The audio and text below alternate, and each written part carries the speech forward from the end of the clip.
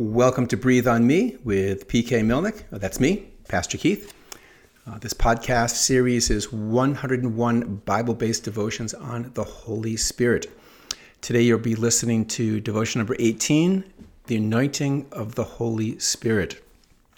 This devotion, like all the others, is taken from my book, Breathe on Me by PK Milnick. This particular devotion is from chapter 2 that deals with the Holy Spirit in sanctification. The Bible verse that carries this chapter is from 1 Thessalonians chapter 5, verse 23. It's really a prayer, so I hope you can receive it like that. Now may the God of peace himself sanctify you completely, and may your whole spirit and soul and body be kept blameless at the coming of our Lord Jesus Christ. Okay, so I'm on page 45 of my book, day 18, the anointing of the Holy Spirit. We start with a Bible verse from the book of Acts, chapter 10, verse 38. It says, how God anointed Jesus of Nazareth with the Holy Spirit and with power. He went about doing good and healing all who were oppressed by the devil, for God was with him. All right, we're going to start reading on paragraph 1.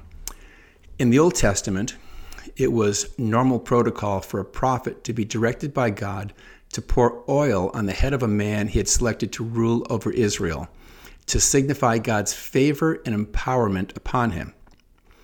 In the New Testament, God's anointing of a person for a position of power and authority was a bit different.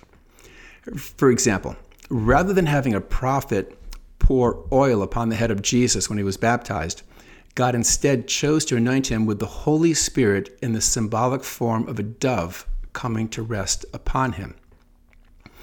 Jesus understood that this anointing of the Spirit gave him great authority and power, power to proclaim good news to the poor, liberty to the captives, recovery of sight to the blind, liberty to the oppressed, and the year of the Lord's favor.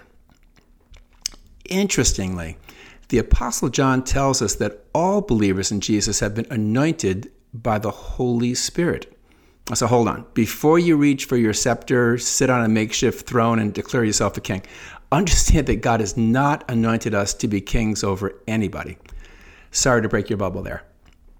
While it's true that depending on our individual faith and gifting by the Spirit, God has given us power and authority by the working of His Spirit, we need to remember that we are but humble servants in the kingdom of God.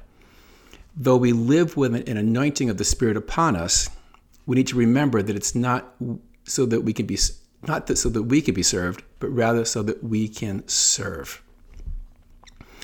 Though on occasion God specially anoints a person of his choosing with unusual power and authority of the Holy Spirit to accomplish his purpose in the church or community, that's not the anointing of the Spirit we all have.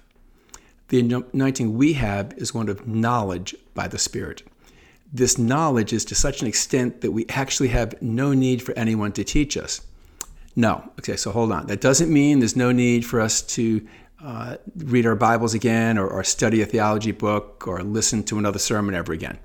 The anointing we receive doesn't give us an unlimited knowledge of all the facts, figures, and facets of the universe, but instead something much more valuable to us in the kingdom of God, an anointing of discernment and understanding that enables us to discern spiritual knowledge and truth.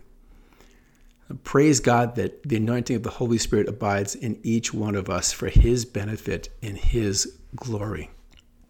Here we're going to finish with a Bible verse from 1 John 2:27. It says, but the anointing that you received from Him abides in you, and you have no need that anyone should teach you.